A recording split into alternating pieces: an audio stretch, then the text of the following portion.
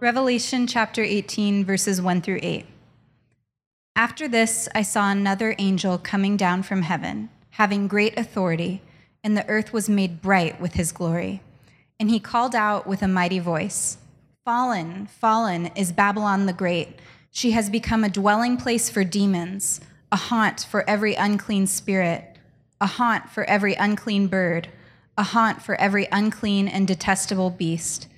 For all nations have drunk the wine of the passion of her sexual immorality, and the kings of the earth have committed immorality with her, and the merchants of the earth have grown rich from the power of her luxurious living." Then I heard another voice from heaven saying, "Come out of her, my people, lest you take part in her sins, lest you share in her plagues, for her sins are heaped high as heaven, and God has remembered her iniquities. Pay her back as she herself has paid back others, and repay her double for her deeds. Mix a double portion for her in the cup she mixed. As she glorified herself and lived in luxury, so give her a like measure of torment and mourning, since in her heart she says, 'I sit as queen, I am no widow, and mourning I shall never see.' For this reason her plagues will come in a single day, death and mourning and famine, and she will be burned up with fire. For mighty is the Lord God who has judged her." We just read through verse 8, but it's actually the whole chapter. So let me just start real quick by reading the rest of those verses, and then we'll pray and we'll get into it. They won't be up here, by the way. Okay, so, "And the kings of the earth who committed sexual immorality and lived in luxury with her will weep and wail over her when they see the smoke of her burning. They will stand far off in fear of her torment and say, 'Alas, alas, you great city, you mighty city Babylon, for in a single hour your judgment has come.' And the merchants of the earth weep and mourn for her, since no one buys their cargo anymore. Cargo of gold, of silver, jewels, pearls, fine linen, purple cloth, silk, scarlet cloth, all kinds of scented wood, all kinds of articles of ivory, all kinds of articles of costly wood, of bronze, iron, marble, cinnamon, spice, incense, myrrh, frankincense, wine, oil, fine flour, wheat, cattle and sheep, horses and chariots, and slaves, that is, human souls.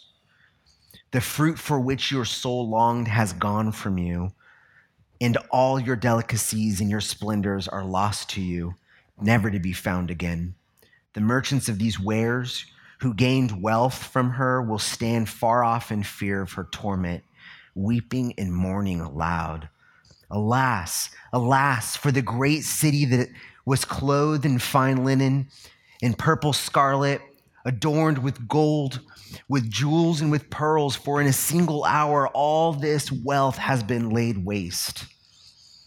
And all the shipmasters and seafarers, men, sailors, and all whose trade is on the sea stood far off and cried out as they saw the smoke of her burning, 'What city was like this great city?' And they threw dust on their heads as they wept and mourned, crying out loud, 'Alas, alas, for the great city where all who had ships at sea grew rich by her wealth. For in a single hour she has been laid waste. Rejoice over her, O heaven, and you saints and apostles and prophets, for God has given judgment for you against her.' Then a mighty angel took up a stone like a great millstone and threw it into the sea, saying, 'So will Babylon, the great city, be thrown down with violence and will be found no more. And the sound of harpists and musicians, of flute players and trumpeters will be heard in you no more. And a craftsman of any crafts will be found in you no more. And the sound of the mill will be heard in you no more. And the light of a lamp will shine in you no more. And the voice of the bridegroom and bride will be heard in you no more. For your merchants were the great ones of the earth, and all nations were deceived by your sorcery. And in her was found the blood of the prophets and of saints and all who have been slain on earth." Let me pray for us. Lord God in heaven, I pray that you would speak through me, Lord, that you would, through the Holy Spirit, prick our hearts.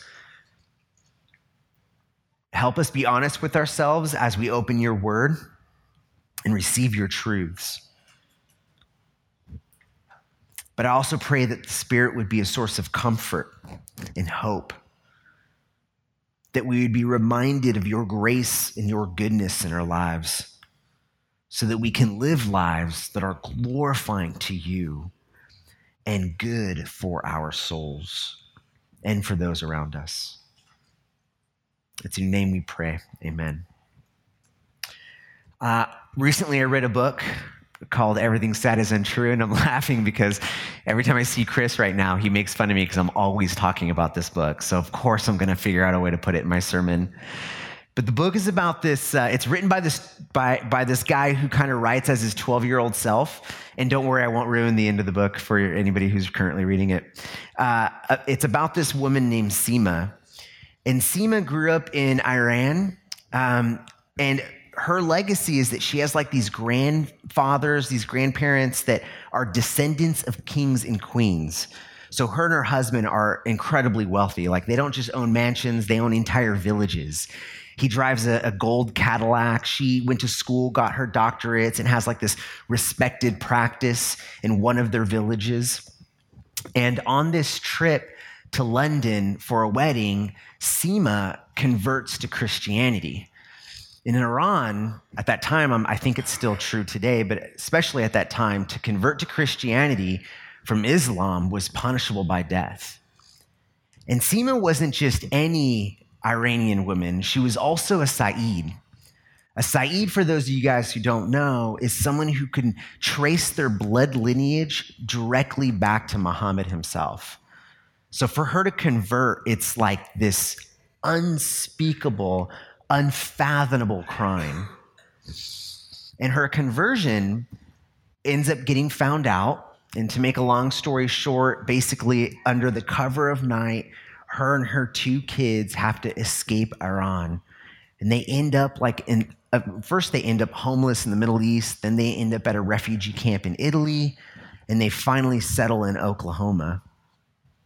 But she goes from being treated basically like a queen to being an unwanted refugee, from wealth and comfort and respect to poverty, from being a queen in her hometown to a refugee without a home, from friends and family that respected her to living in a country that thought of her as an enemy.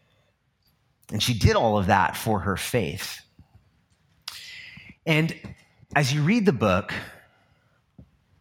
I feel like you can't help but wonder, do I have this kind of faith? Do I have the kind of faith that I would hold fast to, even if it was the reason, the cause for my discomfort, for my poverty, even putting my life and my own children's lives in danger? Do I have the kind of faith that would drive me to hold fast to that in spite of those things? And it's easy to be for sure, I have that kind of faith. But also, I say that as a safe, middle-class, Western American under absolutely no threat of any of those things happening to a degree, which then makes you wonder, is my life centered on the glory of God or the glory of self? Is my life really about his glory, or is it mostly about my comfort, my safety, my own personal glory? And that's what Revelation 18 is all about. It's this moment in eschatological history that makes us ask the question, whose name does my life glorify? Is it God's or is it my own? Because in chapter 18, you've got God defeating or destroying Babylon, which is both a city and a prostitute. And ultimately, what we just read are these two songs. And I don't know if you guys noticed, but there's two responses to the destruction of Babylon.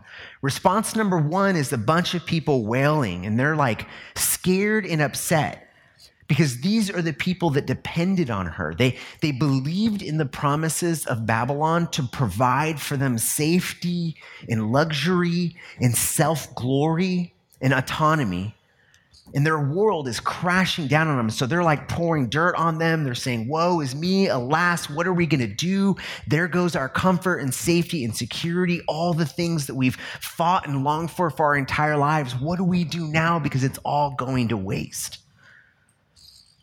But then there's this second group of people right at the end that are celebrating her destruction. Because to them, the destruction of the kingdom of man means that the kingdom of God will finally come to bear. They are celebrating because they know that soon the glory of God will be shining upon them.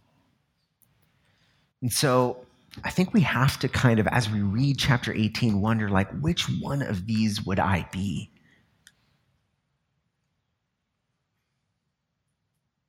As a reminder, we're reading apocalyptic literature, which means there's a lot of symbolism and metaphors. And for this city/prostitute, it is another one of those metaphors and symbolism.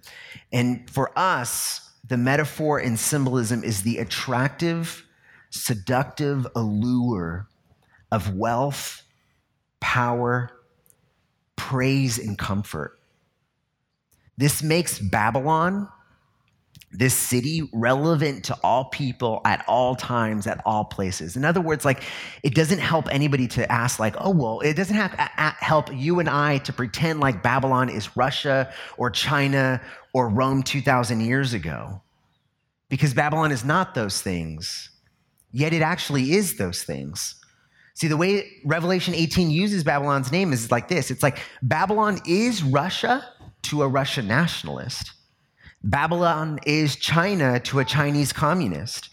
Babylon is Rome to a Roman centurion. And for us, the prostitute, Babylon, is this seductive power of the American dream. Babylon is the autonomous, hyper-individualistic, hyper-sexualized, consumeristic American life. For us, Babylon is the comfort and security and safety of the middle-class life. By the way, I don't know if you guys noticed, but we're like 3 or 4 volunteers away from having children's ministry be full-time again. So if you're not currently volunteering, now's your chance. And if you're a parent that doesn't volunteer and you're on your way home today and your kid's like, what's a prostitute? That's a sign you should volunteer.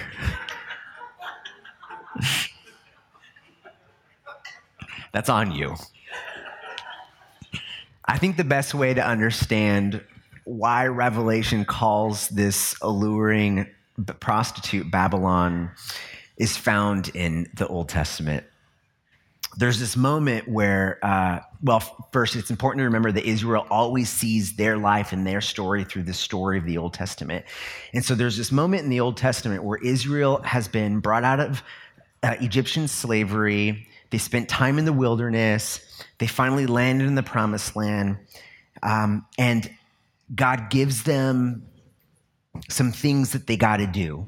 And God's people begins to break their promise. And so in this moment, God sends these prophets to his people to try to get them to repent, to stop what they're doing. And he warns them, like, if you don't knock it off, you're going to go through another kind of exile.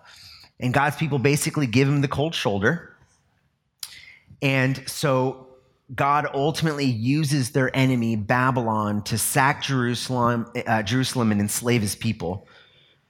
And so now Babylon, or I should say, now God's people are back to being exiles and they're enslaved to another place called Babylon. And while they're there, God sends them prophets again, and he tells them, while you are waiting for your return to the Promised Land, you ought to work here for the good of the city but do not adopt their false gods.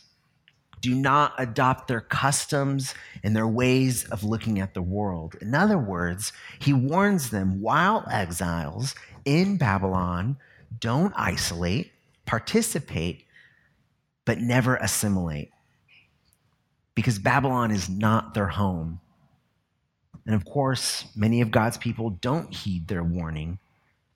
In the Old Testament, we see that they begin to once again worship false gods, Babylonian gods. And it's interesting because the Old Testament tells us that the reason why they began to worship false gods was to gain protection, comfort, and influence. See, to God's people, worshiping Babylonian gods was sort of their lesser of two evils. They stopped trusting in God's plan to redeem them and bring them back into the promised land, and instead enslaved themselves again to false gods, hoping to make Babylon their own version of paradise, of the promised land. And so John, in Revelation, is trying to make us see that Babylon is whatever cultural influence entices you in that same way, to put your hope in man's way rather than what God is doing. So let's look at it from a financial sense, because that's like the prominent theme here. What does assimilation, what does it look like to adopt the Babylonian way? What does assimilation look like? How does the Western view of money compare to what God says about it? Well, it's hyper individualistic, entitled, and even often Darwinian, right? Like we have this Darwinian view of economics. It's survival of the fittest. My money is my money. Whatever I earn and make and keep is for me, and you go do your own thing. And if you're incapable of doing it, then too bad, that's on you. Finances or money is how we can find safety and comfort and security in the world. If we have a big enough savings account or the proper kind of retirement or pension, then we feel comfortable. It's also a source of personal value, right? Like we can feel superior than others. Often people, the most affluent, are treated with a higher degree of respect and dignity than those at the bottom. It's also how we can buy health, how we can look younger. And it's a source of power and control over people. Some people view it as a way of buying friends, or if you're affluent enough, it's literally how you can turn the political tides to your favor. And so money provides comfort and security, praise and respect, power and influence. And this is exactly what the Babylonian way is. Look at verse 7. As she glorified herself and lived in luxury, so give her like measure of torment and mourning. Since in her heart she says, I sit as a queen. I am no widow, and mourning I shall never see. That last part, mourning I shall never see, one of the commentators pointed out that it could be translated to, I should never feel uncomfortable. And isn't that like the American way? We should never feel uncomfortable. If we're uncomfortable, something went wrong. And look at the way this kind of thinking turns out for Babylon. A couple of verses here. Verse 5, her sins are heaped high as heaven, which is an allusion to the Tower of Babel. Or verse 6, God will pay her back as she herself has paid back others. Verse 22, the sound of harpists and musicians, of flute players and trumpets will be heard in you no more. And a craftsman of any craft will be found in you no more. And the sound of the mill will be heard in you no more. And the light of a lamp will be seen in you no more. That last verse is a part of this song. And it's like this poetic way of saying like all of the beauty and goodness that comes with culture, like art and history and work that is good and glorifying to God, all of that will be in ruin. None of that will be there in Babylon. In other words, Babylon cannot deliver on her promises of beauty and goodness and security because ultimately those things are not hers to offer. And we know this, right? Like, we know that, and we've talked about this before, we know that a little bit more is never actually enough. Like, often we think like, man, if I just had a little bit more money in the savings account, then we'd be safe and secure. But we never get there. Or like, often we'll think to ourselves like, I'm just one raise away from being like a consistently generous person. And then we get that raise and it doesn't make us any more generous. We think to myself, like, if we can just earn this much, if our income level just here, like, we wouldn't need any more money. And then we get there and it feels like it's not enough.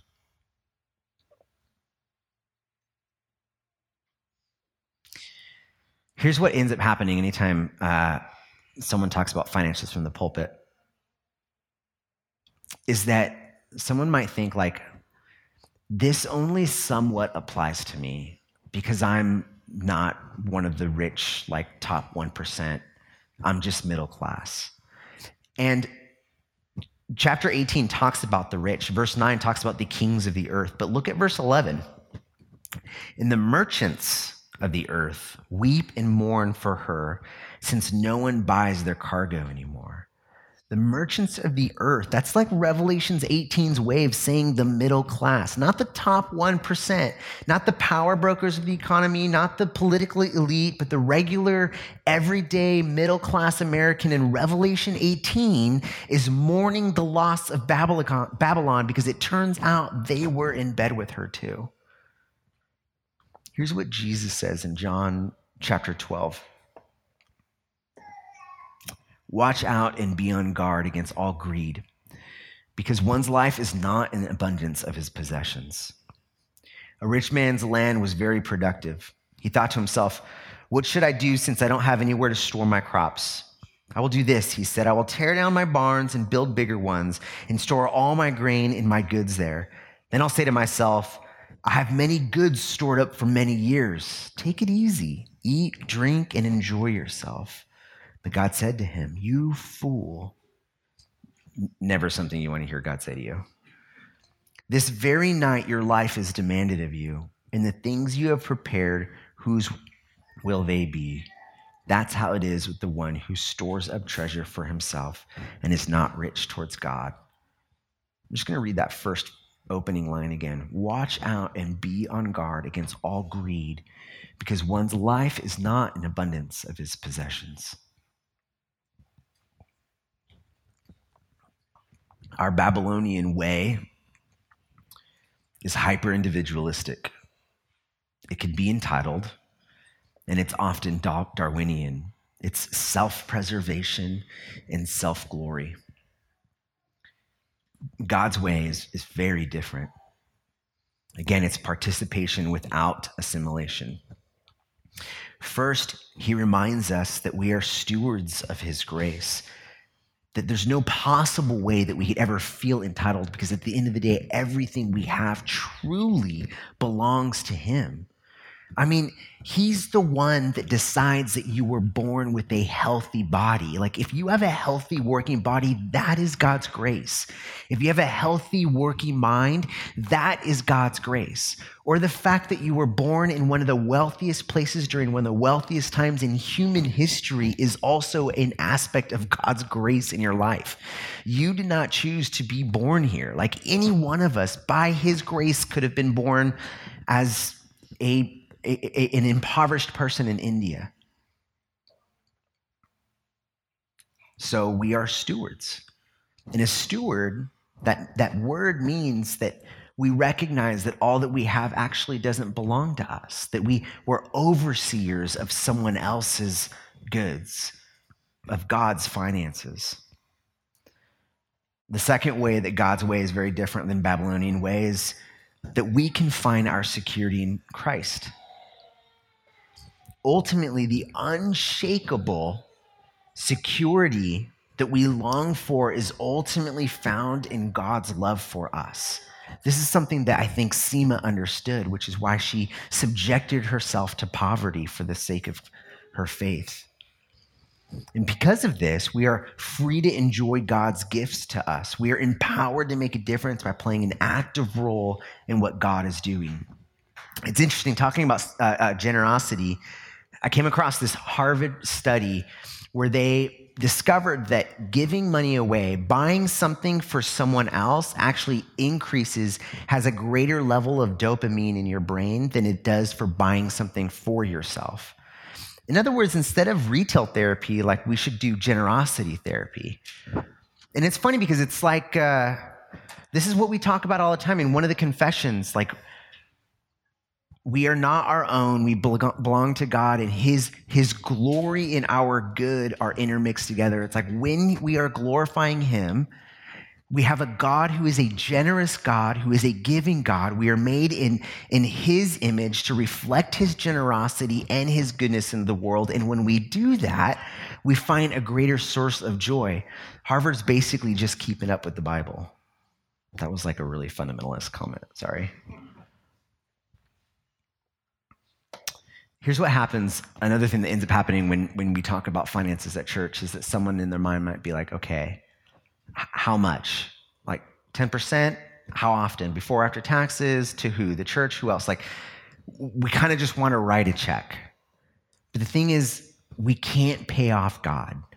Like, we can't treat God like the IRS. This ultimately isn't about how much you give. It's about the condition of our hearts and the way that we look at all of our finances. It's about where we put our hope. It's about recognizing that all we have has been given to us by him and is meant for his glory and our good. Not our, like, my individual good, but like our collective good. Leviticus 23:22 says it like this: when you harvest the crops of your land, do not harvest the grain along the edges of your fields, and do not pick up what the harvesters drop. Leave it for the poor and the foreigner living among you. I am the Lord your God. Man, we just don't live that way, do we? Do you know that the United States of America makes up for 5% of the world's population, but consumes 25% of its goods? Like, we are consumeristic with the way we view the world. And it's not working. Like, it's not making us any happier. We never feel like we have enough. We never feel like we save enough. The average American buys and sells Orange County, at one point, an average home was bought and sold every 7 to 10 years. I remember when Kelly and I got our very first home that night, I laid down in my bed and I was like, dude, we did it. This is amazing. Any of us who are homers have had that feeling. And like fast forward 7 to 10 years later, we're like, if only we had a new kitchen, or if only an extra 500 feet or a big enough backyard for X, Y, and Z. Like, we never have enough. And don't mishear me, because I'm not saying that we can't spend on ourselves. Like, we're not all called to be like live some monkish lifestyle. There is a responsibility to saving for a rainy day, for retirement, for whatever. And God does want us to enjoy the fruits of our labor. I'm talking more about how we save and spend our money. I'm talking about spending in a way that is never satisfying and saving in a way that never feels safe. Thomas Brooks says it like this: Satan's first device to draw the soul into sin is to present the bait and hide the hook, to present the golden cup and hide poison, to present the sweet, the pleasure, and the profit that may flow in upon the soul by yielding to sin, and to hide from the soul the wrath and misery that will certainly follow the committing of sin. That's that, like, just a little bit more. It's this insatiable desire. We are never full. Our thirst is never quenched. It's a lie that happiness and security and comfort is just on the other side, and it's pulling us away from the joy and security that we could have in God. It's a bait and switch. And it's leading us to dull lives. I love the poet Albert Camus. He's got like the best way of just critiquing American culture. And he lived here. He was allowed to do it. Here's what he says. It was an ordinary town. The inhabitants lived busy, money-centered, and denatured lives. They barely noticed that they are alive. Every time I read that, it like hits me. What if the joy of generosity and the security found in our Savior was available to us right now, today? The thing is, it is. And the most important verse in this entire chapter is chapter 4. It's a call to repentance. Look at it again. This is God calling the angel calling God's people out. Come out of her, my people, lest you take part in her sins, lest you share in her plagues. Verse 4 is a call to repentance for us all, to turn to God for his goodness and his promises, to not conform to the patterns of this world, but be transformed by the renewing of our minds, as Paul would say. And it's ultimately an opportunity to find rest for our anxious and weary and overworked souls. Because the thing is, what John's trying to remind us is that it is better than being clothed in luxury is to be clothed in the righteousness of Christ. God's way is better than our way. I think that that's something that Seema understood in that book that I read. As her son puts it, she became a refugee in a place that people hated refugees. And in the story, you find out that she ends up getting beat up. She has to take like the public bus. She gets spit on. She's working 2 jobs, single mom, taking care of her 2 kids. And mind you, she was treated like a queen, and now she's this hated immigrant. And this is how the 12-year-old puts it. Well, he's writing as his 12-year-old self. It says this. When I tell the story in Oklahoma, this is the part where the grown-ups always interrupt me. They say, okay, but why did she convert? Because up to that point, I've told them about the house with the birds in the walls, all the villages my grandfather owned, all the gold, my mom's own medical practice, all the amazing things that she had that we don't have anymore because she became a Christian, all the money she gave up, so we're poor now. But I don't have an answer for them. How can you explain why you believe anything? So I just say what my mom says when people ask her. She looks them in the eye with a begging hope that they'll hear her. And she says, because it's true. Why else would she believe it? It's true, and it's more valuable than $7 million in gold coins and thousands of acres of Persian countryside and 10 years of education to get a medical degree and your family and a home and the best cream puffs of Julfa and even maybe your life. My mom wouldn't have made the trade otherwise. If you believe it's true, that there is a God and he wants you to believe in him and he sent his son to die for you, then it has to take over your life. It has to be worth more than everything else because heaven's waiting on the other side. How do we believe the way Seema believes? How do we have the kind of faith that would bring Seema a more fulfilling life in poverty than in wealth? I think the power comes only from looking to Jesus. Only when we're able to glimpse his love for us are we able to understand what Seema understood. And I've shared this before, but there's this other story of a prostitute in the Old Testament named Gomer. Hosea is this prophet, and God's people are rebelling against him. And so he goes to Hosea and he says, like, every time my people turn away from me, it's like a bride, a wife that leaves her husband. So he wants Homer to know what it feels like, Hosea to know what it feels like. And so he has Hosea marry a prostitute named Gomer.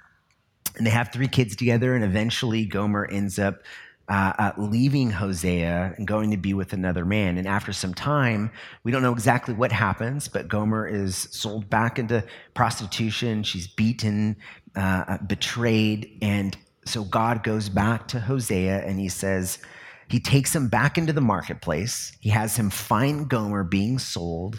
And he says, go in there and buy her back and bring her home and make her your bride again. Clean her up and make her your bride again. And that's exactly what he does.